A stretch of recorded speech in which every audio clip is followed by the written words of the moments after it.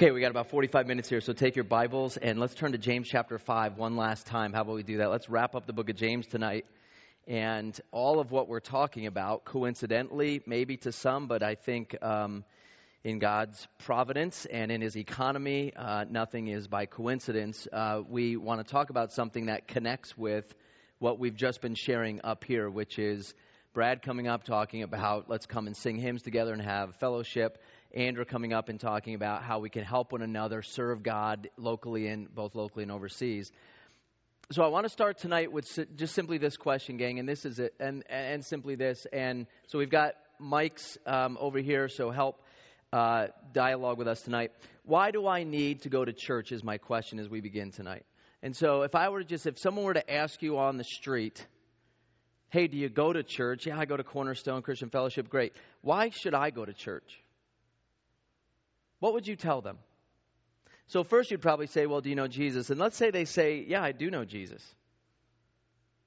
You might think that that's a fairly obvious question or an answer that you would have for them, but I'll pose it anyway. Why should I go to church? Why should you come to church? What would you think? Okay, to honor God. We come to church to honor God. Why else? Okay, for fellowship. Keeps our faith strong. For guidance. For accountability. Okay, to get an education, to get trained. To get encouraged. Worship. Yeah, I didn't hear that yet. Worship. What if I were to tell you this? What if I would play devil's advocate tonight and just say simply this? Because of technology and the advent of technology in terms of the resources we have available to us, I can do every single thing you mentioned from the comfort of my own home. And I'm going to argue this. I'll probably get better teaching from home. Lord, don't strike me.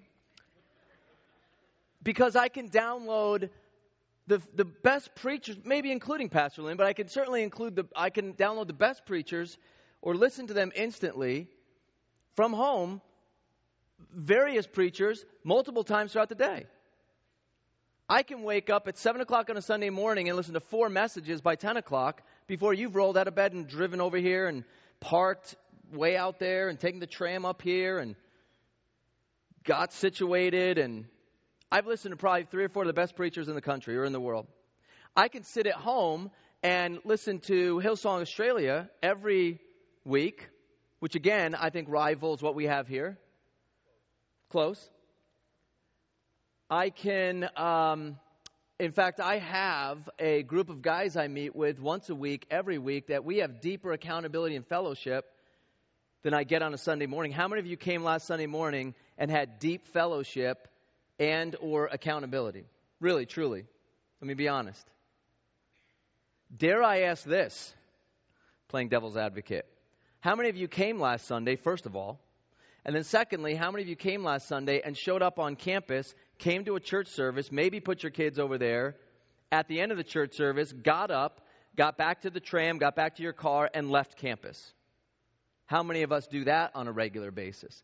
And the only time we truly fellowship is when whoever's doing the announcement says those words we don't like, stand up and greet one another for 30 seconds. Oh, my goodness. So you know who we end up greeting? Our family members. So help me if I catch any of you hugging a family member during the time we're supposed to greet people. But that's what we do, don't we? So while we say things like, why should I come to church for great fellowship? How many of us are really doing it? I'm arguing this. I've got a group of guys that I meet with once a week. We know each other's lives. We know each other's business. We know each other's sins. We know each other's joys. And we don't do it in the context of Cornerstone. What else did you mention? What else was there? Fellowship, worship, teaching, education. Am I missing something? Accountability, which I get not from Cornerstone. Why should I come here? To serve.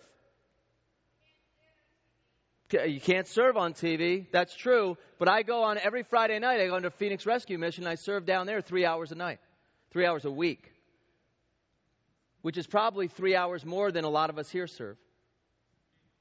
Fellowship with other believers takes place not on a Sunday morning per se, but again, I fellowship with those 4 guys once a week in a way that I think is truly biblical fellowship, which is we get to know each other, not stand up and greet one another. Why should I come to church? Because God said so. So get out of your house. Why not come to church? Boy, I don't think we want to answer that question, because I think we come up with a pretty good sized grocery list of why not to come to church. Do you come to church out of honor and respect to God? So it's what a worship service is. I wonder how many of us drove here on campus on Sunday with that in mind. Maybe. Maybe we do it out of habit.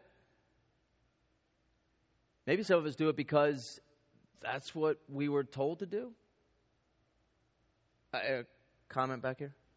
Is it on? I guess I don't. Well, I guess I kind of have 2 comments. Sure. The first thing that comes to my head when you ask that question is, if I'm in a relationship with somebody, you look at it as a give and take. So if he's going to show up in my life and in my house, out of honor and respect for him, I feel like I should go to what he considers to be his house every once in a while.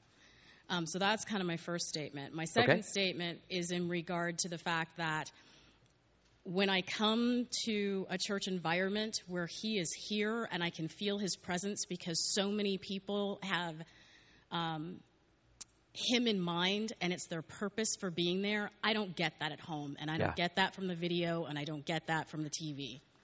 Good. I hope that question presses us a little bit, and maybe even we push back a little bit. I think it's a legitimate question. I think we need to be ready to answer that. And guys, I don't think we need to go any further than the 2 examples that were up here tonight. Somebody stands up in front of a couple hundred people and says, we're going to have a potluck on Saturday night. Come on, we'll have a potluck and sing hymns. You can't get that at home. You could sit by yourself and cook your own meal and sing hymns, I guess. Not sure how that looks.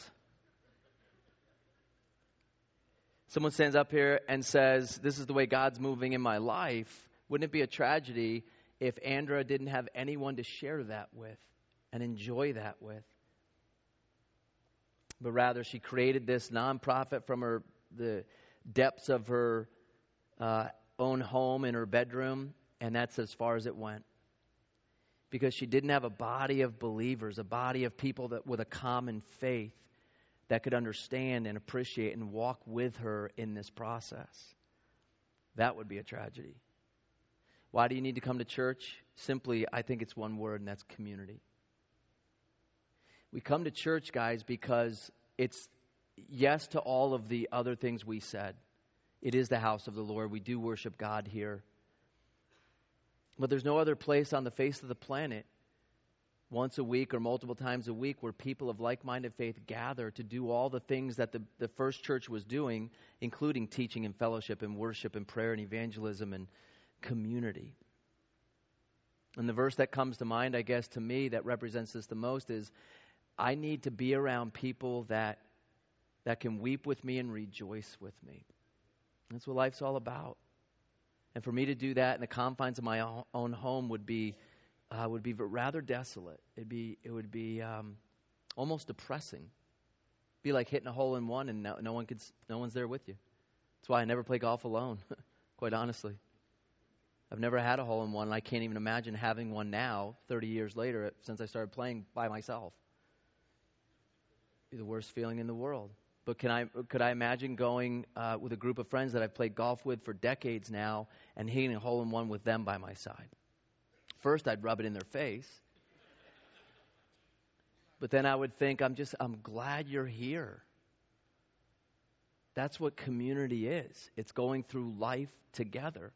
But guys, the difference is you're a believer in Jesus. Puts you on a whole different path. It's not going through life together with a non-Christian. It's not the same thing. Because when God speaks to you in those undeniable moments where God is moving in your heart, when God says go start a nonprofit, you need other believers that you can share that with, and they don't ask a whole bunch of questions.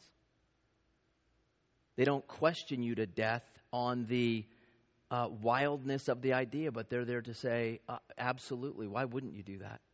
How can I help you?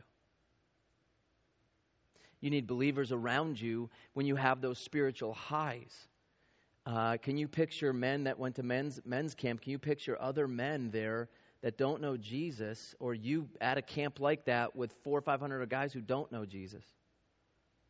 It's just not the same. If you weren't there, there was something incredible toward I think Saturday night when we were singing a cappella. 400 or 500 guys singing a cappella. That's borderline magical. And I would assume something like that happened last night. You don't get that at deer camp. Yeah, I can't imagine you would. There's something about the body of Christ coming together and doing life together that is supernatural. And we say that is the body of Christ. That's the church. Why do you come to church? Because of that. What's amazing to me is that the average Christian, and when I say average, I mean us, twice a month you hit church. Vacations, sickness, the football game, whatever it is. Kids are sick. You average coming to church twice a month. So if you're above that, please know you're in the upper echelon of believers. The number of Christians who give to the local church, again, has maintained right around 20% are faithfully giving to support a church like this. 75 to 80% are giving when they can, occasionally, sporadically, or not at all. Why should you come to church? James, I think, addresses this in somewhat of a kind of a final way as we end the book of James tonight. We embark on this little journey here for the next few minutes on this issue of prayer. Look what he says in verse 13. Why should I come to church? It's because I get to do this, which is pray for people. Is anyone among you suffering? He says, let him pray. Verse 13, is anyone cheerful? Let him sing praises. Is anyone sick? Let him call for the elders of the church. Let them pray over him, anointing him with oil in the name of the Lord, and the prayer offered in faith will restore the one who is sick, and the Lord will raise him up, and if he has committed sins, they'll be forgiven him. Therefore, confess your sins to one another and pray for one another so that you may be healed. The effective prayer of a righteous man can accomplish much. He gives an example in verse 17. Elijah was a man with a nature like ours, and he prayed earnestly that it might not rain. And it didn't rain on earth for 3 years and 6 months, and he prayed again, and the sky poured rain, and the earth produced its fruit. If you look back on those 6 verses here, look at verse 13. Is anyone among you suffering? Let him pray. Look at verse 14. Is any among you sick? Let him call for the elders and let them pray over him. Verse 15. And the prayer offered in faith will restore the one that is sick. Verse 16. Confess your sins to one another and pray for one another. The effective prayer of a righteous man can accomplish much.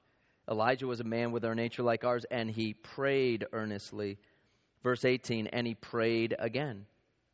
One of the absolute privileges you and I have this side of heaven, folks, is to pray. Now, somebody give me a working definition of prayer. What is prayer? Okay, so what separates that then, entering the presence of God, but what separates that then from praising God or worship? And you may say, well, prayer is worship. I get that. But what is prayer? What am I doing when I'm praying? I'm communicating. I'm communing with God because I've entered into His presence. No other place in the world can you do that with a body of believers than the local church. I just got a prayer request right now, just as soon as I walked in here. Dear old saint said, or came up and said, do you know Janie Gray? And I said, no. I said, well, can you pray for Janie Gray? She just found out she has uterine cancer.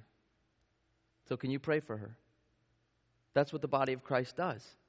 You can't do that at work. You can't do that in a public school. You can't do that for most of us in our neighborhoods. You can't just knock on your neighbor's door, whom you don't know, because we haven't taken the time to to know our neighbors and say, hey, would you pray for Janie Gray? But in a local church, you can come through those doors 24/7 and say, hey, would you pray for this person? And God forbid we should ever say, well, I'm too busy, I don't have the time. No, of course I want to pray for her. Because the effective prayer of a righteous person can accomplish much. So, bow your heads, let's pray for Janie. Father, we don't claim to know everything, that's for sure. And we don't know how you work. Honestly, I don't, God. I don't understand how you move. I don't understand your will. I don't understand your timing. I barely understand your grace. But God, all those things that we know because the scriptures tell us are true about you, we don't have to understand them to believe them. We can trust that these things are true. Why? Because the Bible tells us they're true. That you're a God who is Jehovah Jireh. You are a God who is our provider. You are a God who is our healer. God, you are a God who is our victor. And so, God, we pray for Janie. Father, we lift her up to you, and the news she just received of uterine cancer is devastating. And yet, Father, we know you can accomplish much. And so, God, by faith, we ask that you would heal her. God, we ask that you would do a work in her life that she would be a walking miracle. God, ultimately, we want your will to be done, Father, because we know your will is perfect and your will is good. So in the meantime, Father, would you give her peace? Would you give her wisdom in how to make decisions with this new news? And Father, for family members and friends that know her, would you, Holy Spirit, allow them to continue to offer up prayers for her, to come alongside her and to comfort her with words of comfort and encouragement. And Father, those days where she just is overwhelmed and wants to cry her heart out, may you surround her with people that can love on her and just let her do that. And God, to that end, we will give you the praise in Christ's name. Amen.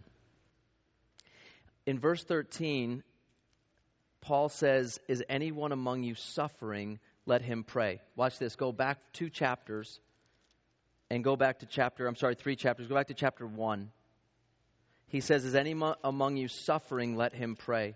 Do you know what the prescription for suffering is?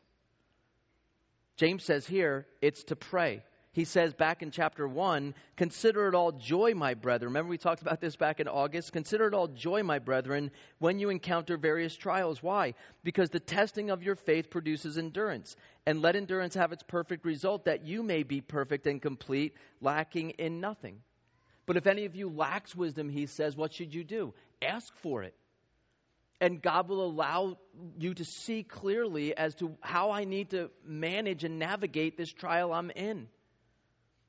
And so he comes back in chapter 5 and he says, hey, are you suffering today? Pray. Is that my first response when I'm suffering?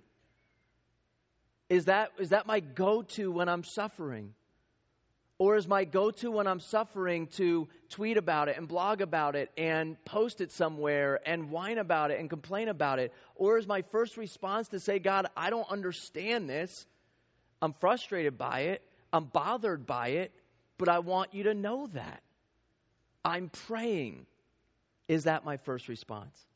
See, and then he says, is anyone cheerful? Let him sing praises.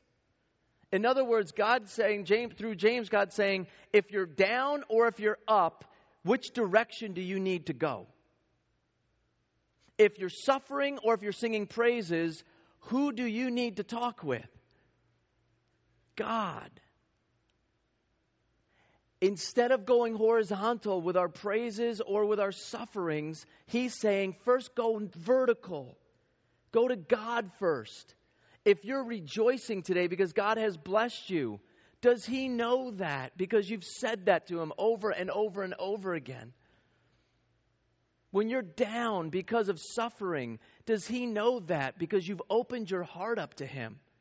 Man, we do such a great job of opening our hearts up to other people. Loved ones, family, and friends. We do such a great job of rejoicing with each other. But God wants in on that. He wants to be a part of that. He wants you and I to get up every day and start our day by communicating with Him. God, I don't know what today is going to bring. But the way I can see it, because I'm looking at my schedule, it's going to be hellacious today, God. I've got meetings. I've got tough conversations. But God, I so want your will to be done today. And if I suffer through this day, God, you're going to be right there with me, and we're going to talk about this. And if I rejoice through this day, God, because those things went well, you're going to know that I'm giving you all the credit for that. And I'm going to get to the end of my day, and I'm going to still be singing your praises. That is a good day for a believer. Not because your day went well, but because your relationship with God went well. Thought or comment back here? Yeah, Greg, just to offer a little encouragement about prayer. Sure. I've been praying for my adopted son for the last 18 years. Yeah. And we're all, just like us, we're all adopted into God's family. Absolutely.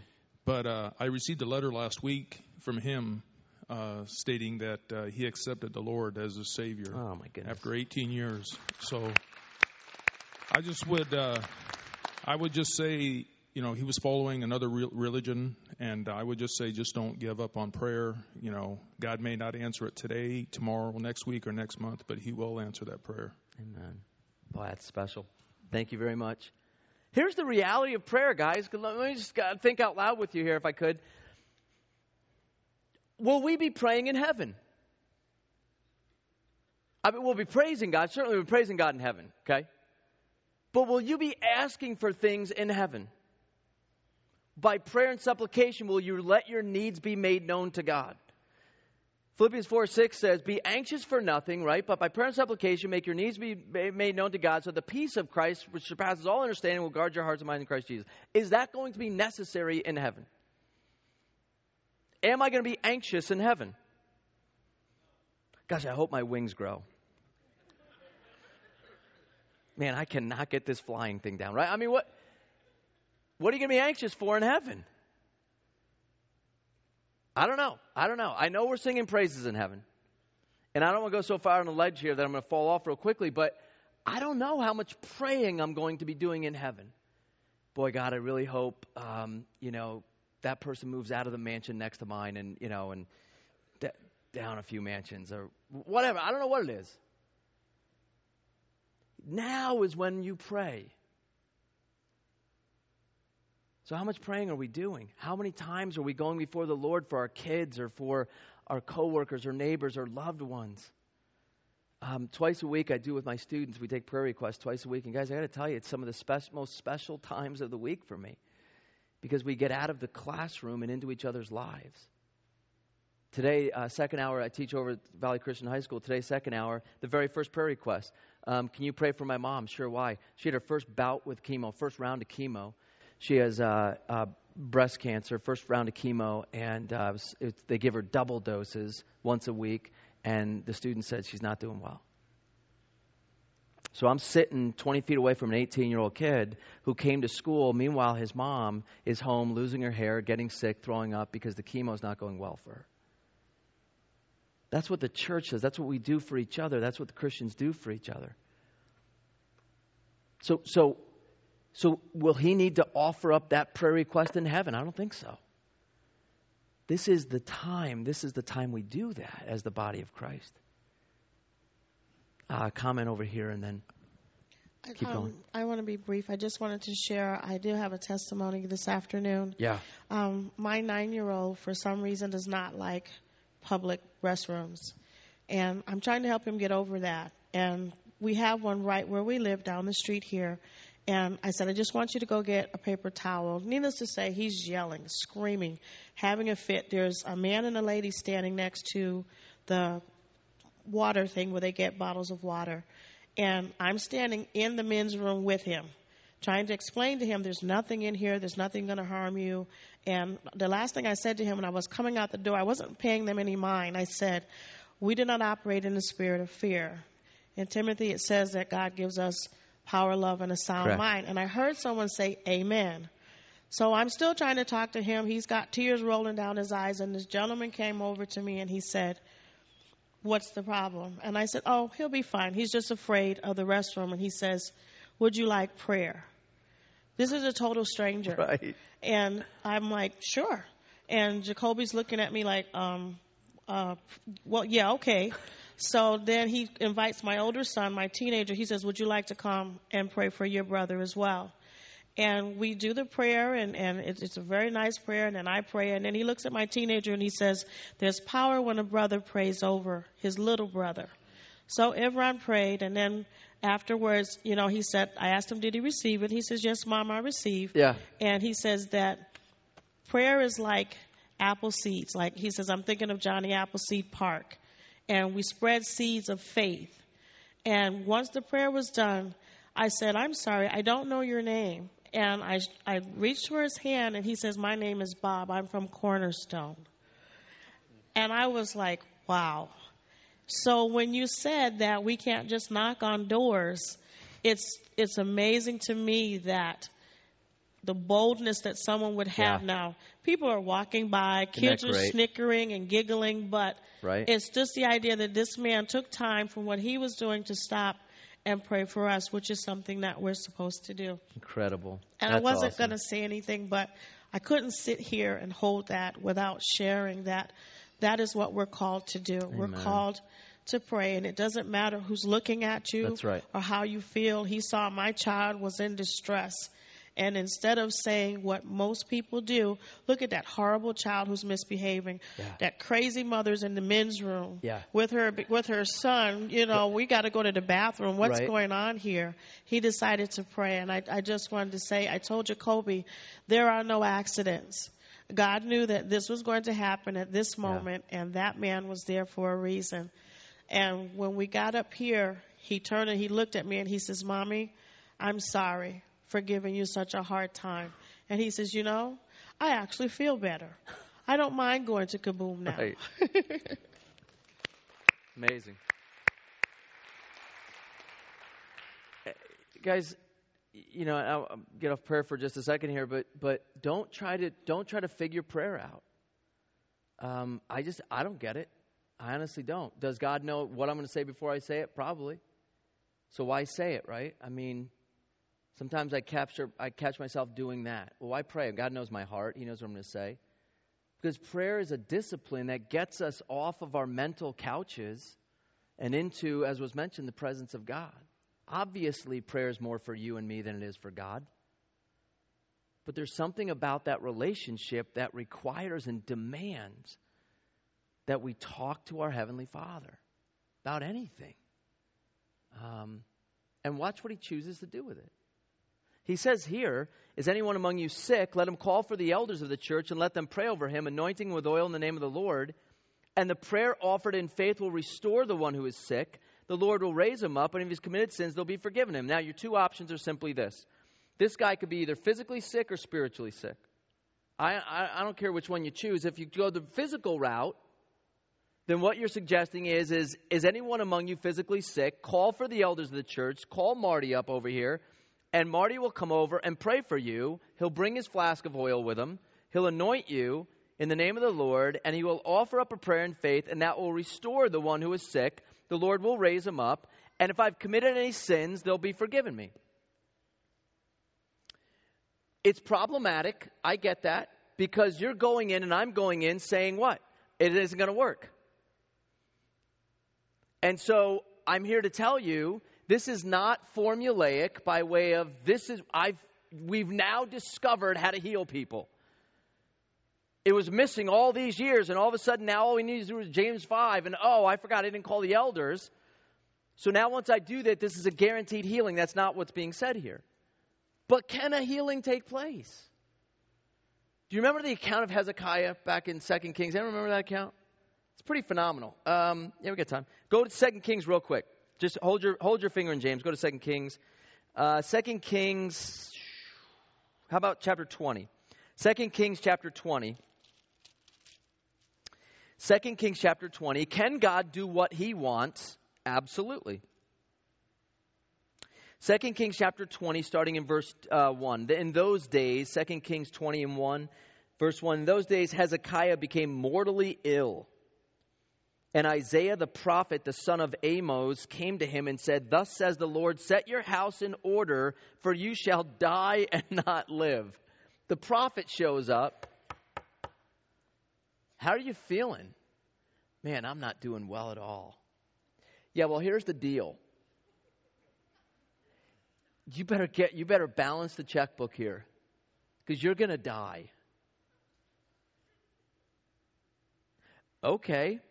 Remember now, he says, O Lord, verse 3. He turns his face to the wall and prays to the Lord. Okay, this is Hezekiah. He says, remember now, O Lord, I beseech you how I've walked before you in truth with a whole heart, and I've done what is good in your sight. So now Hezekiah begins to weep bitterly. And it came about before Isaiah had gone out in the middle of the court that the word of the Lord came to him, saying, return and say to Hezekiah, the leader of my people, thus says the Lord, the God of your father David, I've heard your prayer, I've seen your tears. Behold, I will heal you. On the third day you shall go up to the house of the Lord, and I will add 15 years to your life, and I will deliver you and this city from the hand of the king of Assyria, and I will defend this city for my own sake and for my servant David's sake. Then Isaiah said, take a cake of figs. They took it and laid it on the boil, and he recovered. This guy prayed to God. He wept bitterly. He wanted more time. And guys, God gave it to him. 15 years. The question is that normative? Or is that an occasion where God chose to hear the prayer of his people and heal this guy? So if you go the route of James, go back to James chapter 5. If you go the route of James chapter 5, that person is physically sick, the very least he can do is what we've been talking about, which is call upon the community of God. And one of the things I struggle with, guys, with really big churches is, are we doing that? Go to a small church, go to a church of 100 people, we're calling on each other all the time. For the littlest of things. Johnny's got a fever, call the church. Let's figure this thing out. But in a bigger setting, are you and I taking advantage of what James is prescribing here, which is, do other people know your hurts? Do people know when you're broken, physically or emotionally? Do people know when you're going through tragedy? Do people know when you're suffering? Or do you do church at home? James says, is anyone among you sick? Look at this. He says, who's to call for the elders? The sick person is. You've got to let us know how you're doing. Guys, the people who lead this church, they're not prophets and they're not magicians. Well, they should have known I was out of a job. How would we know that? Well, they should have known that Johnny was sick. How would we know that? You've got to let us know. Are you sick? Call for the elders. Now, do the leaders of the church have a responsibility? Absolutely. That's what we do in the body of Christ. Let me tell you guys something, okay? The body of Christ is messy. The body of Christ is calling at 2 a.m. and you go and respond. The body of Christ is saying, you got to deal with my problems. And on the other end, we're saying, I will deal with your problems because you know what? You're going to deal with my problems. Yes, we will deal with your problems. And let's deal with this together. But guys, that equates to messiness and ugliness and sin and dealing with sin. And so I'm going to suggest this. Maybe he's not talking about physical sickness. Or maybe he is, but maybe he's also talking about spiritual sickness. And the reason I say that is for verse 15. And the prayer offered up in faith will restore the one who is sick, and the Lord will raise him up. And if he has committed sins, they will be forgiven him. Could the sins be attached to the sickness? Because then he says in verse 16, therefore. Now, why does he say therefore? What, you English majors, what does therefore mean? What should I do with therefore? Look where? Look to the previous context, right? So I look to the near context. We're just talking about healing and committing sins. And therefore, James says, therefore, confess your sins to one another and pray for one another that you may be what? Healed. Could it be this? Sin kills people. Spiritually, it kills you. For the wages of our sin is what? Death. Physically, it kills people. We were up at Man Camp. One of the breakout sessions is on pornography. I told you guys this a couple weeks ago, I think. Room was packed. Room was packed. And people were in there trying to figure it out. But the guy who spoke had a testimony where his addictions basically killed him occupationally. And had he gone the distance with it, probably would have killed him physically. And certainly was killing him spiritually. But here's the beauty, guys. The beauty of the body of Christ is we're in a room up at Man Camp talking about pornography. That's the beauty. We're not hiding it. We're not sheltering it. We're not saying that's for a private thing in your own home. We're saying, I'm struggling with this. What's your suggestions? And so ideas were bouncing around this room. And I got to tell you guys something. It was pretty powerful because there were kids, not kids, but teenagers in there, 13, 14, 15, 16-year-old kids, listening to guys that are twice, 3 times their age saying, I struggle with this at 50. I struggle with this at 60. I've been addicted since I've been 30, whatever it is. And the power, I think, in the body of Christ is to say to these youth, the next generation of church leaders, if you don't nip this thing, if you don't deal with it, it's going to kill you. James says, therefore, confess your sins to one another and pray for one another. Why? So that you may be healed. Are you and I, are we doing that in the body of Christ? Do you have a small group here at Cornerstone? You're not going to do it in this group. I'm not going to do it in this group. I got to be honest with you. I probably wouldn't even do it in a small church with 30 people. But I'll do it in front of 5 guys. Okay, because I got 5 minutes left of my tenure here at Cornerstone, I get to say this. We're not doing well with our small groups by way of numbers in proximity to how many people come to this church. And by well, I mean we could do a lot better. So we're doing okay, but we could do a whole lot better. Guys, small groups is the only place you and I are going to confess our sins to one another, quite honest. I know that to be true. You know that to be true.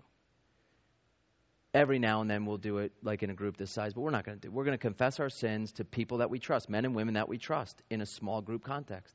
And James comes along and says, do that. It's verse 16, confess your sins to one another and pray for one another so that you may be healed. I think maybe, possibly, this idea is that this guy was spiritually sick and he's got the guts to say to the people in his church, would you come pray for me? Because I'm dying here. And he says if they do that, not only is he healed, but it says that if he's committed sins, they'll be forgiven him. There is restoration and power in community, confessing and praying. I think it's a beautiful passage, but it requires us to be in each other's lives. It requires us to get messy with one another. It requires us to look across the table of each other and say, man, you're screwing it up. And for me to say, I am screwing it up and I don't want to anymore. So help me. I will help you. And it begins with praying for you. Just food for thought here, but when's the last time we prayed for each other rather than judge each other? We can do that. We have the opportunity to do it. And we're going to wrap it up here with these last 2 verses. Let me just wrap it up with these 2 verses because these are powerful, guys. Look at verse 19 and 20. I think it's just such a poetic conclusion to this whole book. My brethren, if any of you strays from the truth and one turns him back, let him know that he who turns a sinner from the error of his way will save his soul from death and cover a multitude of sins. The Christian life, guys, is so incredibly beautiful because you and I get the opportunity to do things that no one else on the planet gets to do, which is to save souls from death. You and I have the privilege of going out every day and looking at people who do not know Jesus Christ and be used by God to save their soul from death. You and I also have the privilege every day to come alongside believers in Jesus Christ who have gone off the rails because of sin, and to bring them back into fellowship with God and save their souls from death. Either way, you and I are in the business of saving. Now, who do we give the credit to? Obviously God. Who does all the work? Obviously God. But guys, God has given you and me the opportunity this side of heaven to get in on the action. And I don't know about you, but I want in. I want in on the action, which means this: I got to be vulnerable with you. I can't just demand that from you. I've got to get in on the game, which is I got to share my dirty stuff with you. I got to tell you when I'm doing good. You got to rejoice with me when I'm doing good. Got to clap when I'm doing good. And you got to weep with me when I'm doing bad. When I'm going through tragedy or trials or heartaches, you got to weep with me too. And I'll do that with you. And then one day, Jesus is going to call us all home. And let the party begin. In the book of James, if you've been with me since, August, we've talked about how to deal with suffering, how to handle sin, proper view of faith and works, how to be impartial, how to use my words for God, what believers' life should look like, how to battle the world and win, what to do with our riches, how to be patient. We need each other. It's a phenomenal book. And guys, can I just close by saying I've had the phenomenal privilege of being up here just dialoguing with you about the Word of God. My heart, my prayer, honestly, is that you would come back this summer. And Chris Haydet's going to be up here. And he is going to just continue the good work that God has begun years and years ago when he decided to do a Tuesday night Bible study.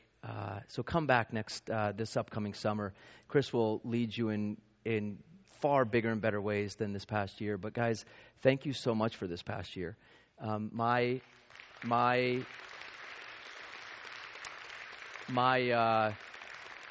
okay. My heart has been here on Tuesday nights, and I have loved it. So thank you. I really appreciate it. God's been good. So let's close in prayer. Let's give God the glory. Father, thank you. Thanks so much for what you're doing in the lives of these people. And God, it has been an honor. I will never forget this past year of walking through life with these people. The notes I've gotten, Father, the phone calls, the words of encouragement, just people asking for prayer. I feel like this has been my church for the past year, and I've loved it. I've loved every minute of it. So God, continue a good work with Chris. Pray for him. Pray that you would use him in great and godly ways. And Father, at the end of the day, that we would just become students of the Word of God. As the psalmist says, as the deer pants for the water, God, may our souls long for you. We praise you in Jesus' name. Amen. Thanks, guys. Have a good summer. Hey, folks, excuse me just a moment before you leave. A couple more announcements. I know we've had a lot of those today. As you know, this is the last mine of the spring semester. We will be starting back up again July 16th. We're going to have a lot of information that will be flowing out to you on Sunday about what we're going to be doing at the mine, and also through the emails that I send out. But just a couple of things quickly. I want to thank a lot of the people that have helped make this spring semester happen. People like Bill and Ann. People like my wife, Pam, Mike in the back, Absolutely. Who takes care of all of this, Ryan and Bobby back who take care of everything. I just want to thank you all very much for that. And I also want to thank Greg. In fact, I think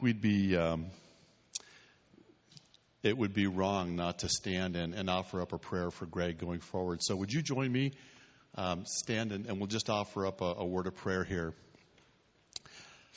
Father God, we just want to come before you tonight and thank you so much for everything that you've done for us, for everything that you've taught us, the wisdom that you've imparted to us through Pastor Greg.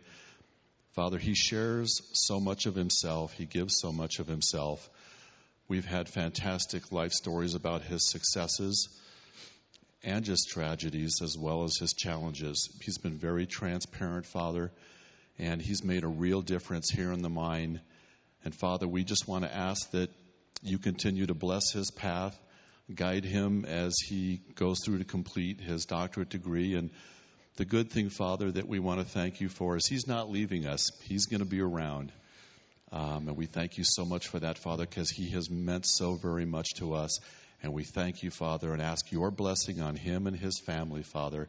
We ask this, Lord, in Jesus' name. Amen. Amen. And thank you all for making the mine what it is, because without you guys, this wouldn't be happening. So God bless you. Thank you for your hearts and dedication to God's Word. And we look forward to seeing you this summer. And we have a little token of our appreciation, Greg. Thank you so much. Thank you. Mike. Really enjoyed Appreciate it. Thank you. Thanks, guys.